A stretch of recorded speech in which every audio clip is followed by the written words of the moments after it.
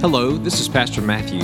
I just want to take a moment personally to say thank you so much for taking time to listen to this podcast.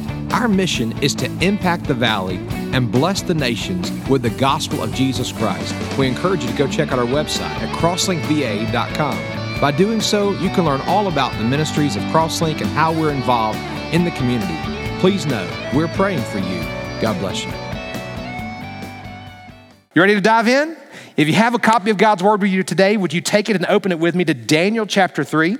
And if you don't have the Bible with you, the words will be here on the screen in front of you in just a moment.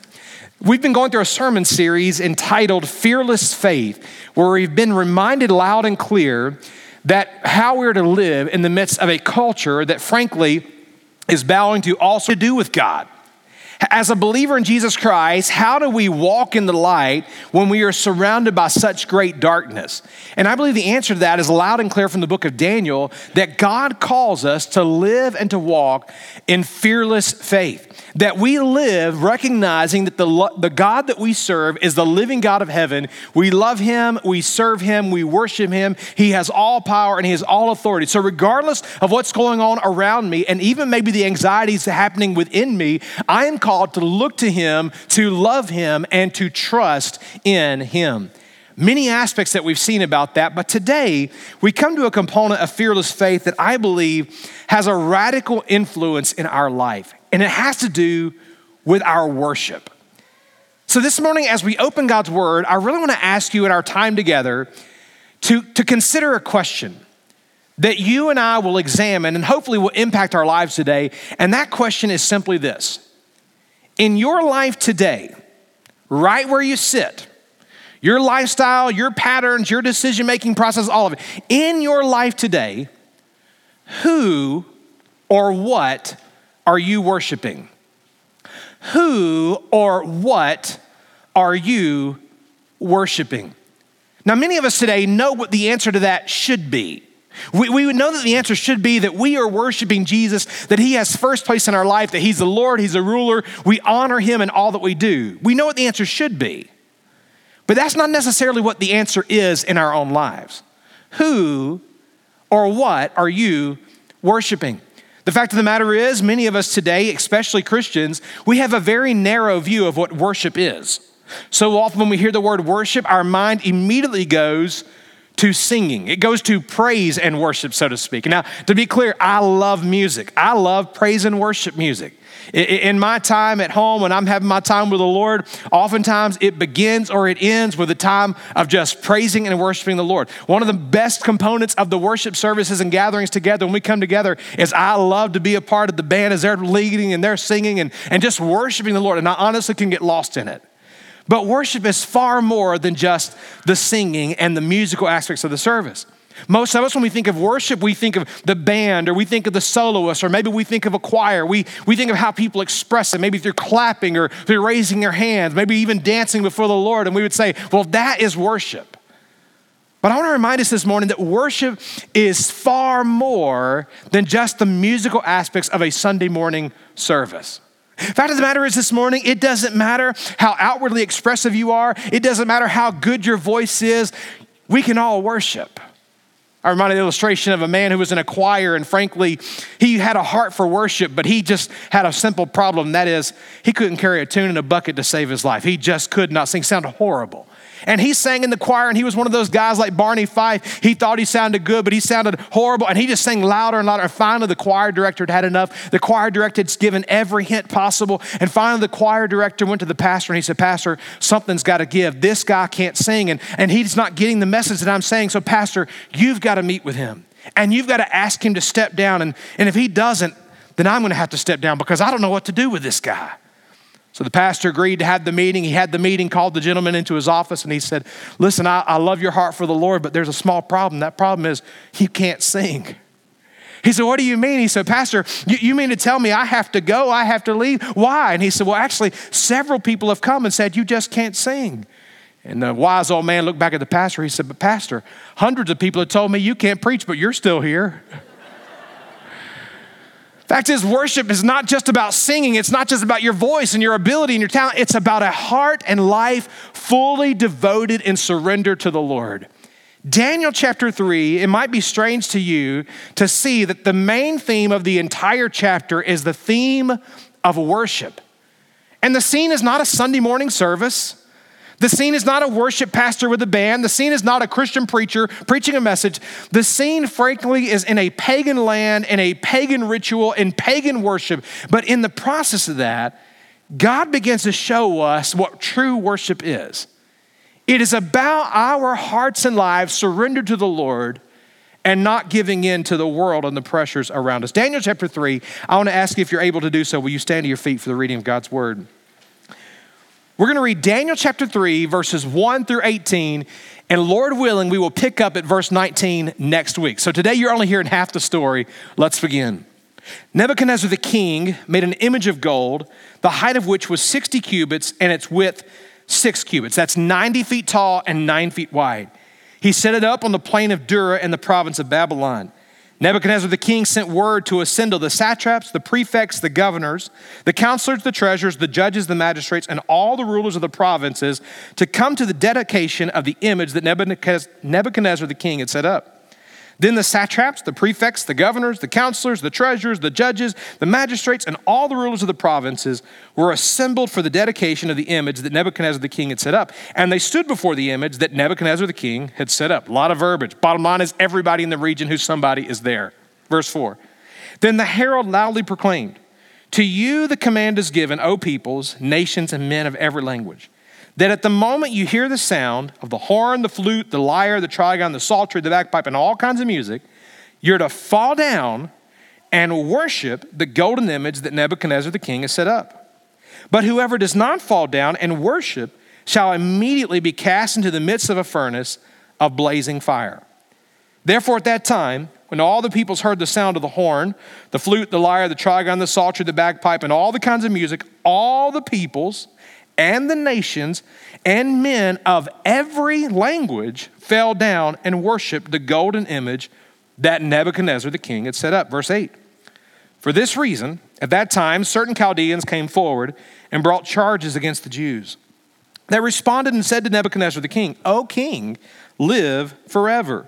You, O king, have made a decree that every man who hears the sound of the horn, the flute, the lyre, trigon, psaltery, and bagpipe, all kinds of music, they're to fall down and worship the golden image. But whoever does not fall down and worship shall be cast into the midst of a furnace of blazing fire. There are certain Jews whom you have appointed over the administration of the province of Babylon, namely Shadrach, Meshach, and Abednego. These men, O king, have disregarded you. They do not serve your gods or worship the golden image which you have set up." Verse 13. Then Nebuchadnezzar, in rage and anger, gave orders to bring Shadrach, Meshach, and Abednego. Then these men were brought before the king. Nebuchadnezzar responded and said to them, "Is it true, Shadrach, Meshach, and Abednego, that you do not serve my gods or worship the golden image that I have set up? Now, if you're ready now, at the moment that you hear all these musical instruments, that you fall down and worship the image that I have made, very well. But if you do not worship, you will immediately be cast into the midst of a furnace of blazing fire. And what God is there who can deliver you out of my hands?" Shadrach, Meshach, and Abednego replied to the king, "O Nebuchadnezzar, we do not need to give you an answer concerning this matter. If it be so, our God whom we serve is able to deliver us from the furnace of blazing fire, and he will deliver us out of your hand, O king." Listen to this statement. "But even if he does not, let it be known to you, O king, that we are not going to serve your gods or worship the golden image that you have set up." Let's pray together. Father, I thank you so much for this morning and for your word. God, I realize that this passage of scripture was written many, many years ago. But God, the truth that is there about us worshiping you and not worshiping any other is still every bit as relevant to our lives today. So God, today where we have begun to worship false gods and we've allowed idols to creep into our own hearts and lives and we've begun to give into them as opposed to worshiping you as Lord, would you reveal it in our lives today that we would repent and that we would turn to you as the Lord and ruler of our life? I pray in Jesus' name, amen. God bless you. You may be seated this morning. Fearless in worship. This morning, as we gather here together today, it might seem strange to be thinking of the theme of worship in the context of what's happening here in Daniel chapter 3. It wasn't a Sunday morning service. There was no preacher giving a message. There was no worship leader playing the song and leading them to worship the living God of heaven. But there was certainly worship going on. It was worship that was coming by the force of a political leader, frankly, that wanted all the power and all the praise. But it's in that context that I believe God shows us several things about worship that we need to examine in our own lives today. 3 things I want you to see in our time together this morning about being fearless in worship. Number 1, I want you to see the decisions of worship. The decisions of worship. Here's the bottom line this morning. All of us worship something. All of us worship something. It may not be that you sing praises to something. It may not be that you bow your literal knee to something, but all of us worship something. And so I believe the Bible's showing us in Daniel chapter 3, 2 questions that we need to examine and consider in the decisions of worship. The first is this: who you're going to worship. Who will we worship? In your life, who are you worshiping even today? In Daniel chapter 3, the Bible, I believe, paints a picture of 3 different groups that, frankly, it can be very easy to worship. The first is what I'll simply call the powers of this world. Now, Nebuchadnezzar was the powerful leader of that day. He was the king of Babylon who was doing all that he could to expand his kingdom and conquer the then known world. Nebuchadnezzar's strategy was very different than many of the ancient armies or kings of the past. Instead of just going in and completely destroying an entire city and laying waste to everybody and everything, here's what the Babylonians did. They would go into a city or they would go into a region. They would literally destroy all of the major buildings and infrastructure, and then they would take the choice prize things of the land and the prize people or students of the land, and they would haul them off to Babylon.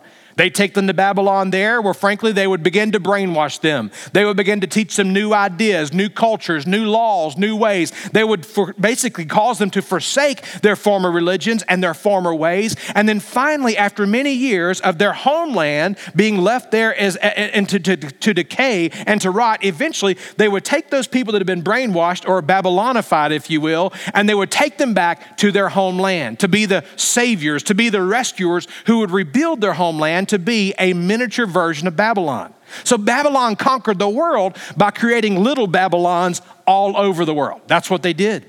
Here in Daniel chapter 3, Nebuchadnezzar is in a very interesting time of his political career. In Daniel chapter 2, he had had a dream, and in that dream, he had seen a statue, and in that statue, he saw a head of gold. He was troubled because he didn't know the interpretation, but God gave Daniel the interpretation of the dream. Daniel goes to the king in Daniel chapter 2 and he says, "Oh king, what you saw were 4 different kingdoms that are there. The first of those kingdoms is the golden head. It is you, Nebuchadnezzar. You are the head of gold. You are this kingdom." He described the Greeks and the Medes and the Persians and the Romans that would come afterwards. But then Daniel said this: "But I want you to know, king, there's a final kingdom that's going to come, and it's going to wipe out all the other kingdoms, and this kingdom will last forever, for all of eternity, because this is the kingdom of God." Well, historians tell us shortly after the interpretation of that dream in Daniel chapter 2, something interesting happened in Babylon. There was a major attempt, a coup that occurred trying to overthrow King Nebuchadnezzar. And it didn't succeed. The people who tried to overthrow the king, frankly, were killed, and so the king continued to reign. And the response to that is found in Daniel chapter 3. Nebuchadnezzar wanted to remind the entire land who was boss. Nebuchadnezzar wanted the entire world to know who he was and his power and his authority. So here's what he did.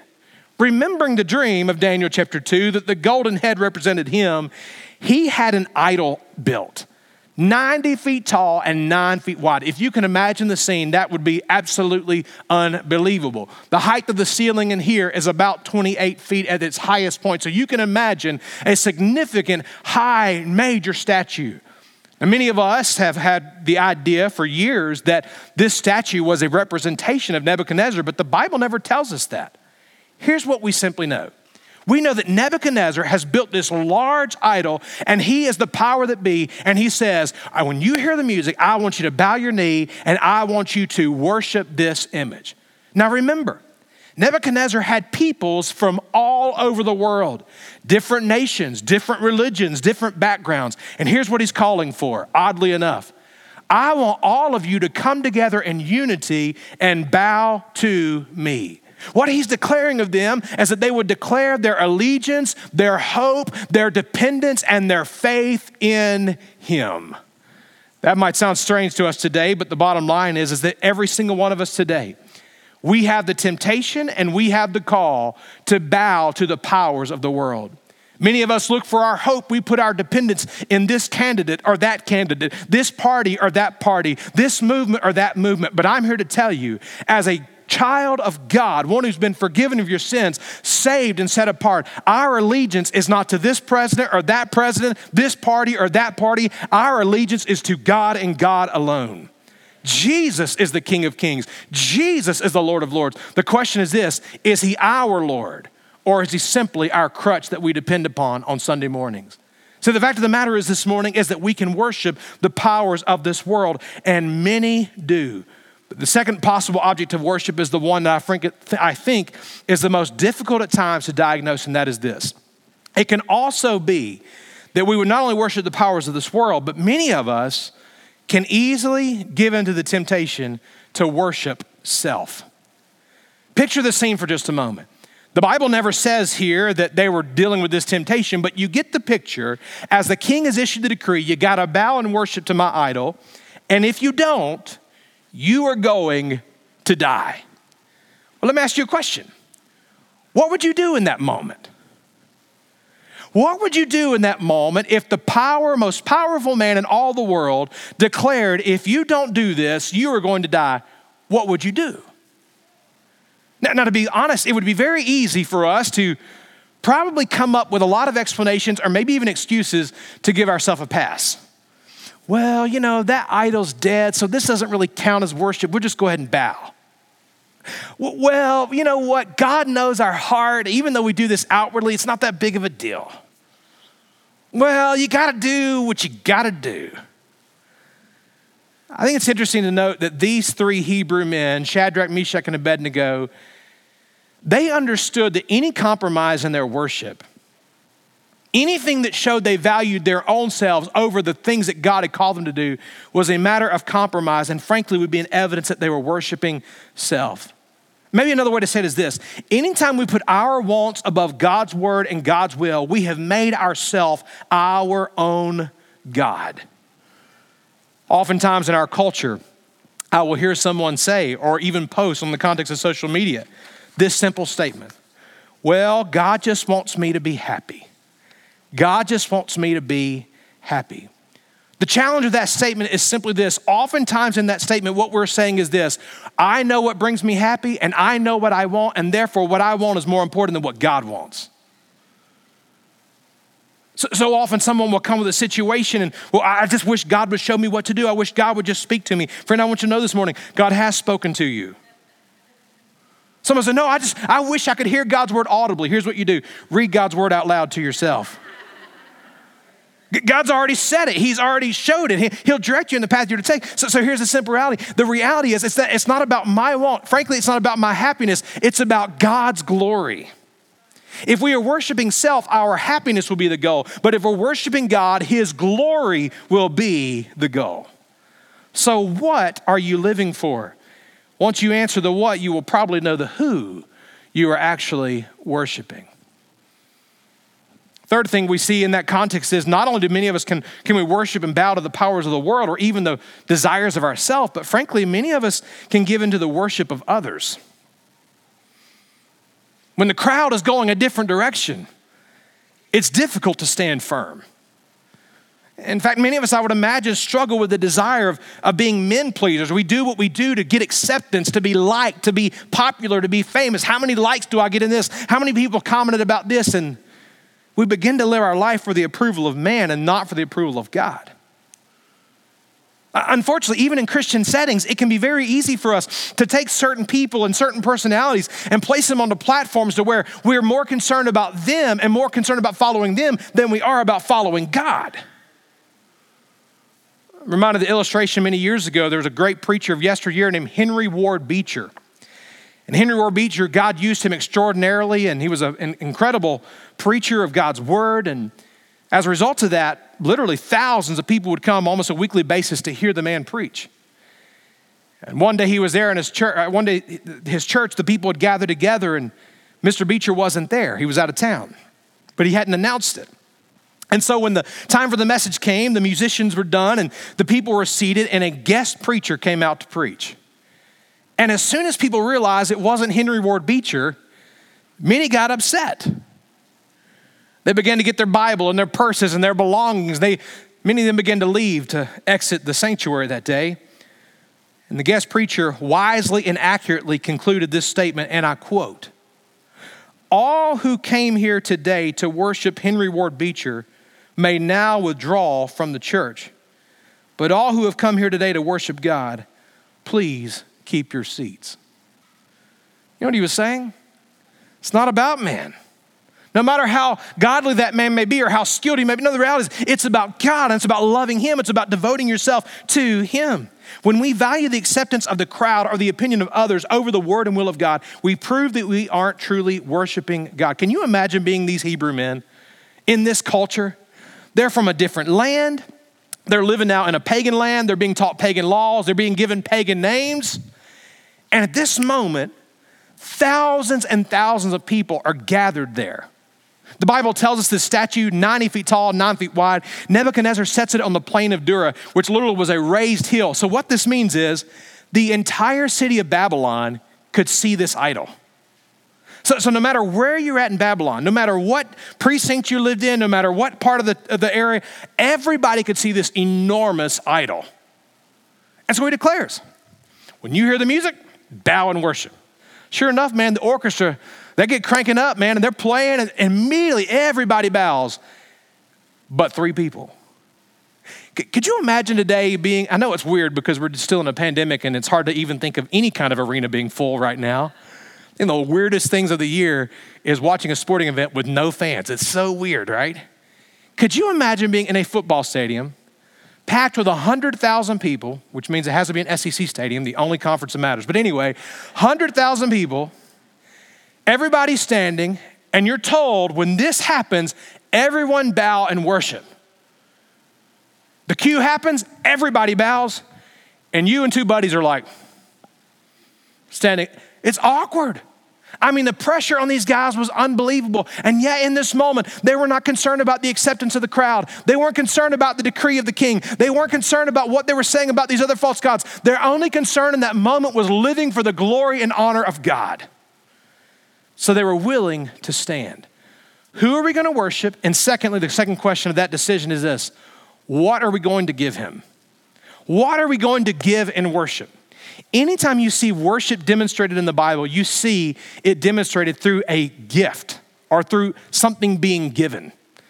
In Genesis chapter 22, Abraham, he's getting ready to offer a sacrifice, a very costly, weighty sacrifice. And the Bible tells us that Abraham looked at his servants and he said to them, I and the lad, I and his son, he's talking about Isaac, we're going to go over there and we're going to worship God and return to you.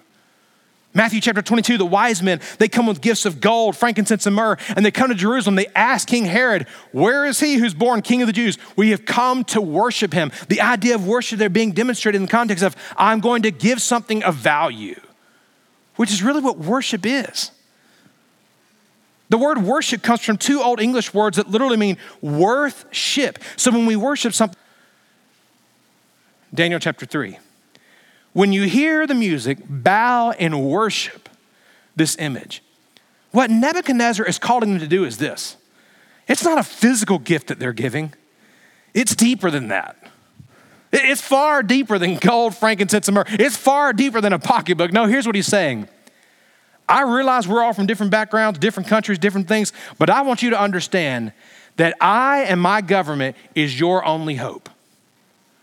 And so when you hear the music, when you hear it all, I want you to bow and declare your dependence and declare your allegiance to me. That's what Nebuchadnezzar is saying. Friend, I want to remind us today that there are many things that are calling for our allegiance. Many things tempting us to call us to feel like, well, I've got to have that. I've got to need that. The power's there. The influence is there. But I want to remind us this morning, if you have any greater need than the Lord Jesus Christ, something is wrong in your life. What are you going to give? Please understand, in this moment, what I believe is recognized in this situation is God is bringing them to a place.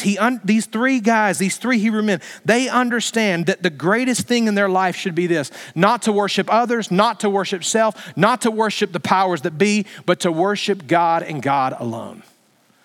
The question for each of our lives today is, who are we living to please? Are we living to please others? Are we living to please self? Are we living to please this party? Or are we living our life to please and honor God? Second thing I want you to see, beyond the question of what are we willing to give and who are we going to worship, I want you to see the dilemma of worship. The dilemma of worship. These three guys refused to bow. They refused to worship anyone or anything but the living God of heaven. And then we see something that I think we've got to be honest about. And that is this. When you determine that you're only going to live for God, when you determine, regardless of what the culture's doing, regardless of what the professor's saying, regardless of what the temptation is to do in that moment, when you determine in that moment, I'm going to live my life to worship and glorify God and God alone, that does not mean that life is going to be easy. There's a whole movement of theology today that will say, you know what, if you just believe in God, if you just have faith in Him, if you just trust in Him, and if you just send your check here, the blessings are coming. And I will tell you, there's significant blessing when you honor God and live for Him, but it's not always in a material way that you might be thinking. See, in this moment, the dilemma is coming because they had declared, we're only going to worship God. We're only going to follow and serve Him. And then the trial comes. Friend, I want to remind you this morning that when you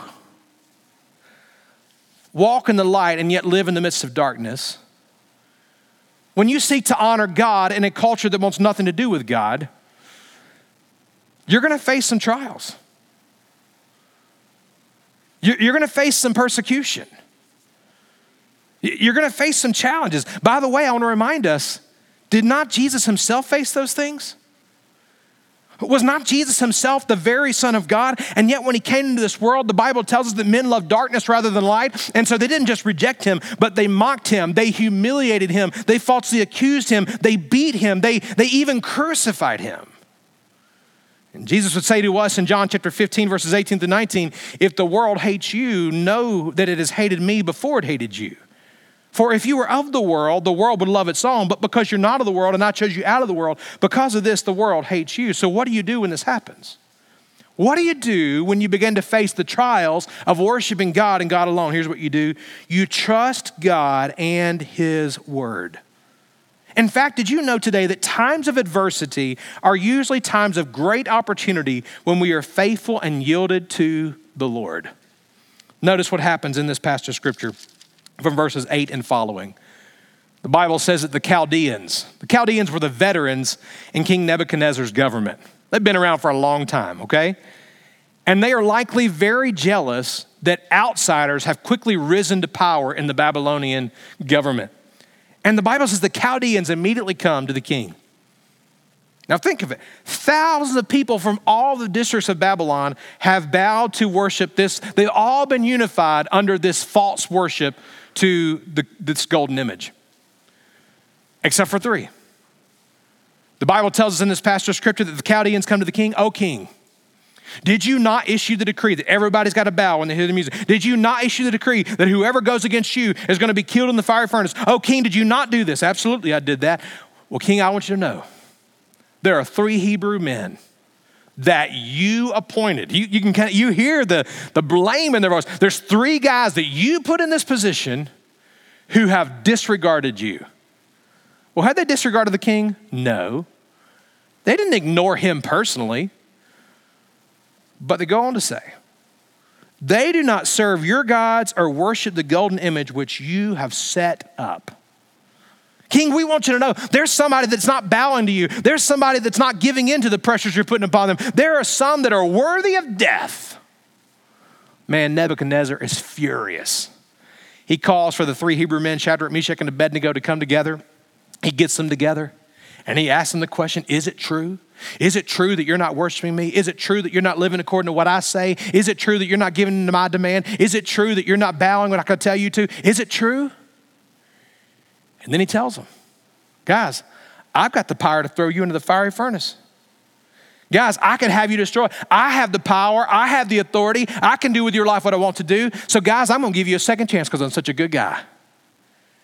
I'm going to get all the band together, the orchestra's here in the background, and I'm giving you a second chance. When you hear the music again, I want you to bow and worship. Please understand, their trial turned to yet again another opportunity for temptation. Just compromise. Just give in.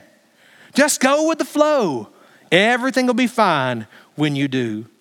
Nobody can help you. Nobody can help you. Notice what Nebuchadnezzar says. He says, is there a God? Is there a God that could possibly save you from my hand? What I want you to see is the same lie that Nebuchadnezzar brought to these guys, the same temptation, the same pressure. It's the same thing that Satan brings into our own life when it's kind of like he's looking at us saying, listen, you can live it up. You can do what you want to do. Who could possibly deliver you from this? Who can help you in this moment? I'm here to help you. I'm here to make it all better. But these guys in this moment, they're not giving into the lies. They're not giving into the pressures. They're not giving into the temptation at all. The dilemma that we face. When you choose to worship God and God alone, it doesn't mean it's going to be easy. The third thing I want you to see this morning, final point, because I think it's the devotion of worship. If you don't hear anything else I've said today, please listen to this final point because I think it's the heart of the whole matter, verses 16 through 18. If you're still with me, would you say, all right? All right. The devotion of worship. Please understand, our worship is not about what happens on Sunday mornings. Man, it's awesome to come together, that when we lift our voices and sing together as a body of believers. It's awesome when we come together to serve the Lord, and it's been such an encouragement in recent days as a pastor to see so many people serving and so many new people serving. What an encouragement. It's wonderful that we serve the Lord in that way. It's wonderful when we give God our time and our talents and our treasures. That is wonderful, but I remind you, worship is not about these simple moments on Sunday morning. It's about a life fully devoted and surrendered to the Lord. In Daniel chapter 3, these three Hebrew men, in a matter of a statement or two, tell us what worship is really all about. Because they show us that worship is not based on our circumstance. True worship is not based upon what we get from God. True worship is based and focused on one primary thing, and that is this. It is who God is and what He alone deserves. I want you to see three things about true worship in this passage of Scripture. The first is this. True worship is based on conviction. True worship is based on conviction. It's easy to sing songs on Sunday. It's easy to give to the Lord's work. It's easy to serve even in some capacity. These are all ways that we can express worship. But if you're only going through the motions of doing these things, you will miss the entire heart of it. Our worship is not measured by how we perform on Sunday, but on who we serve and how we live every single day. Listen to their incredible conviction, verse 16. Nebuchadnezzar's asked the question, what God could possibly deliver you from my hand? I'm the most powerful man in the entire world right now. What I say goes, what God could possibly deliver you from my hand? And they answer, verse 16, oh, Nebuchadnezzar, we do not need to give you an answer concerning this matter. Man, I love this. In other words, what they're saying is, oh, Nebuchadnezzar, we don't even have to think about this. We don't even have to ponder your request and your decree and your demand. We don't even have to really even think so much about the cost. We don't even have to give you an answer. Now, please understand, this is not arrogance. This is simply them understanding their position and the position of the God that they served. What's happening in this moment as they're looking and saying, King, we don't have to explain this to you. Our goal is not to live to please you. Our goal is to live to please God. We don't have to give you an answer about this. Our conviction is that the living God of heaven that we worship, that we love, and that we serve, He is the living God and He is worthy of our worship. Their heart was firmly fixed on the Lord, and they would not compromise and bow to the idol that he had given.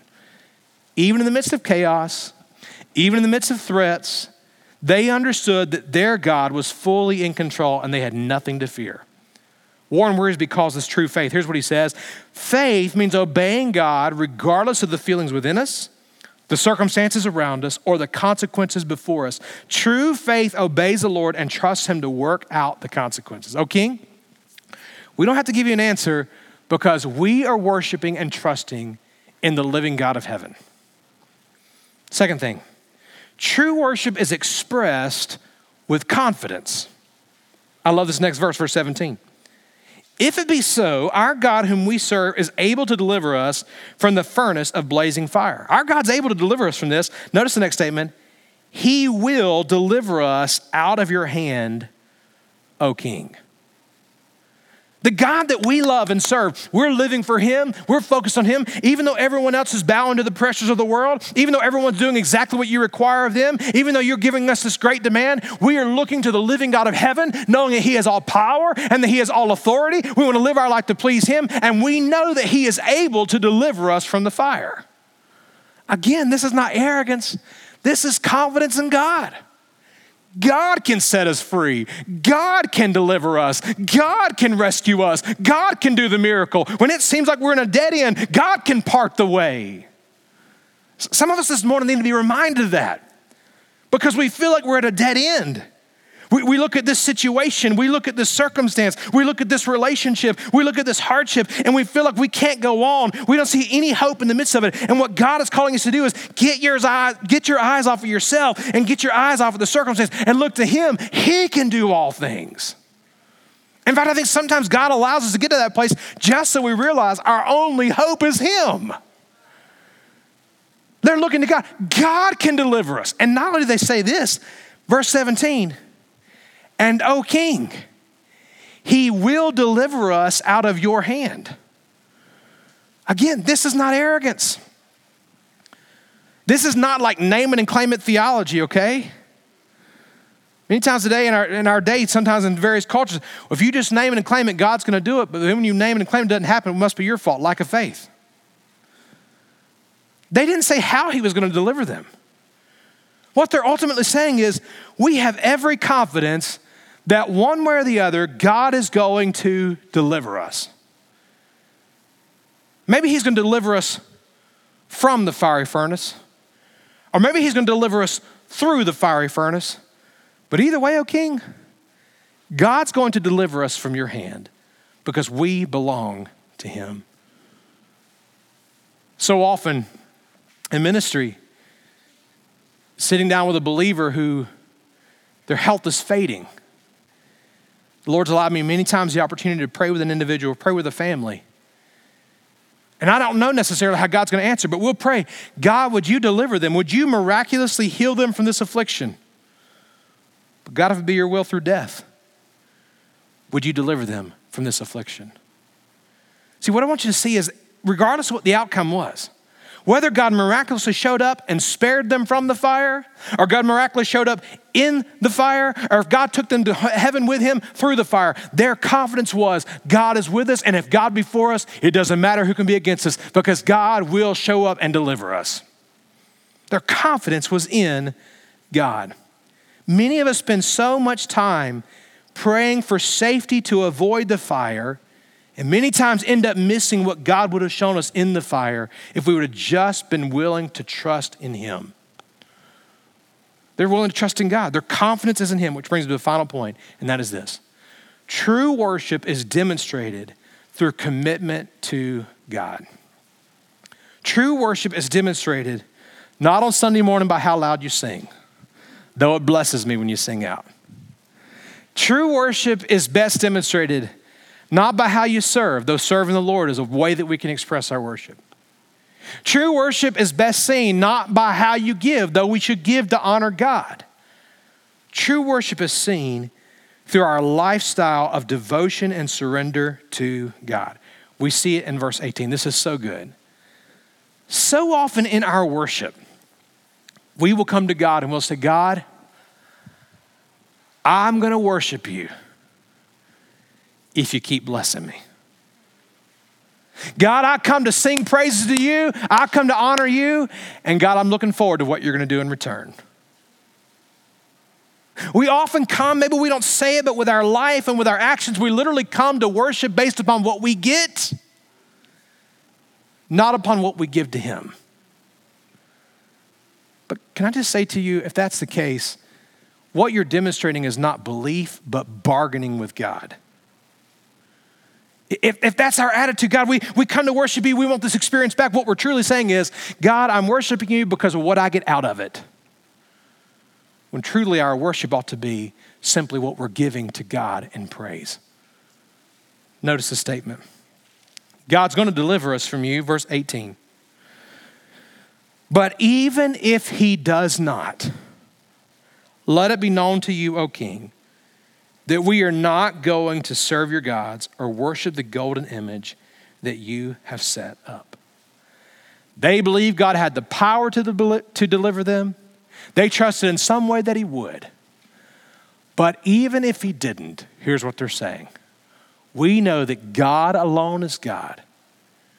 We're willing to trust his plan, even if it's different than my own. And we're only going to worship him. Man, that's faith. That's worship. There's a lot of things in life that I'd like to see God do. There's a lot of things I pray for. In fact, I was thinking the other day as I was looking at my prayer list of people that I'm praying for God's healing. A lot of things I'd love to see God do in the context of relationships of people that I've known that are far from the Lord. And here's the bottom line. My worship should never be dependent upon what God does or doesn't do. It should be fully dependent on who he is. Is he God or not? Does he deserve my best or not? True faith believes in the power of God.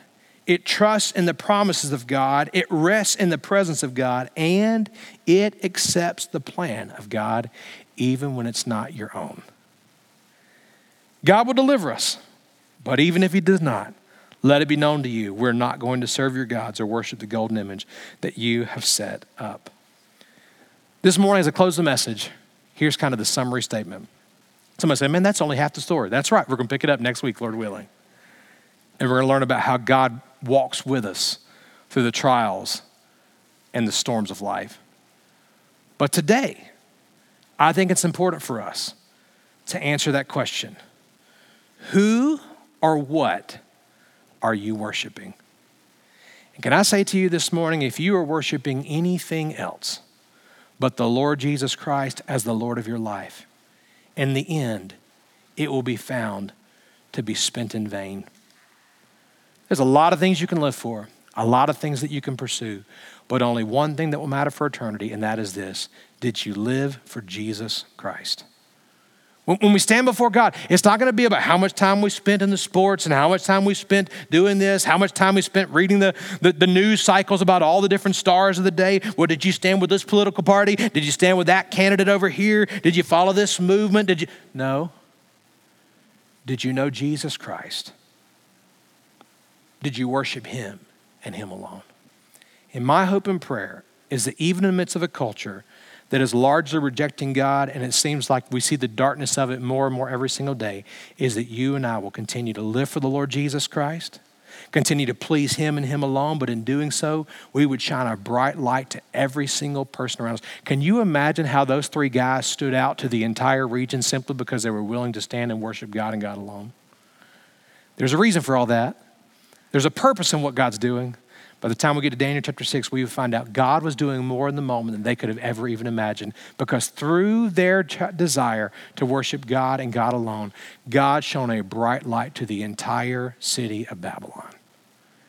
And today, if we will worship God and God alone, God can not only work in us, he can work on us, and he can work through us to shine a bright light to every single person around us. And I pray for his glory. We'll be willing to worship him and him alone. Let's pray. Father, thank you for this morning and for this time together. Thank you for the ways that you speak to our life. Thank you for the ways that you guide us and direct us. I pray right now that we would determine in our life that we will worship only one, and that is that we will worship you. And God, today where we have settled for cheap substitutes, I pray that we would not only be convicted, but that we would repent of our sin. God, if we are choosing our lifestyle above your word, I pray that we would repent of our sin. If we're choosing our wants and preferences over your will and your word, I pray that we would repent of sin.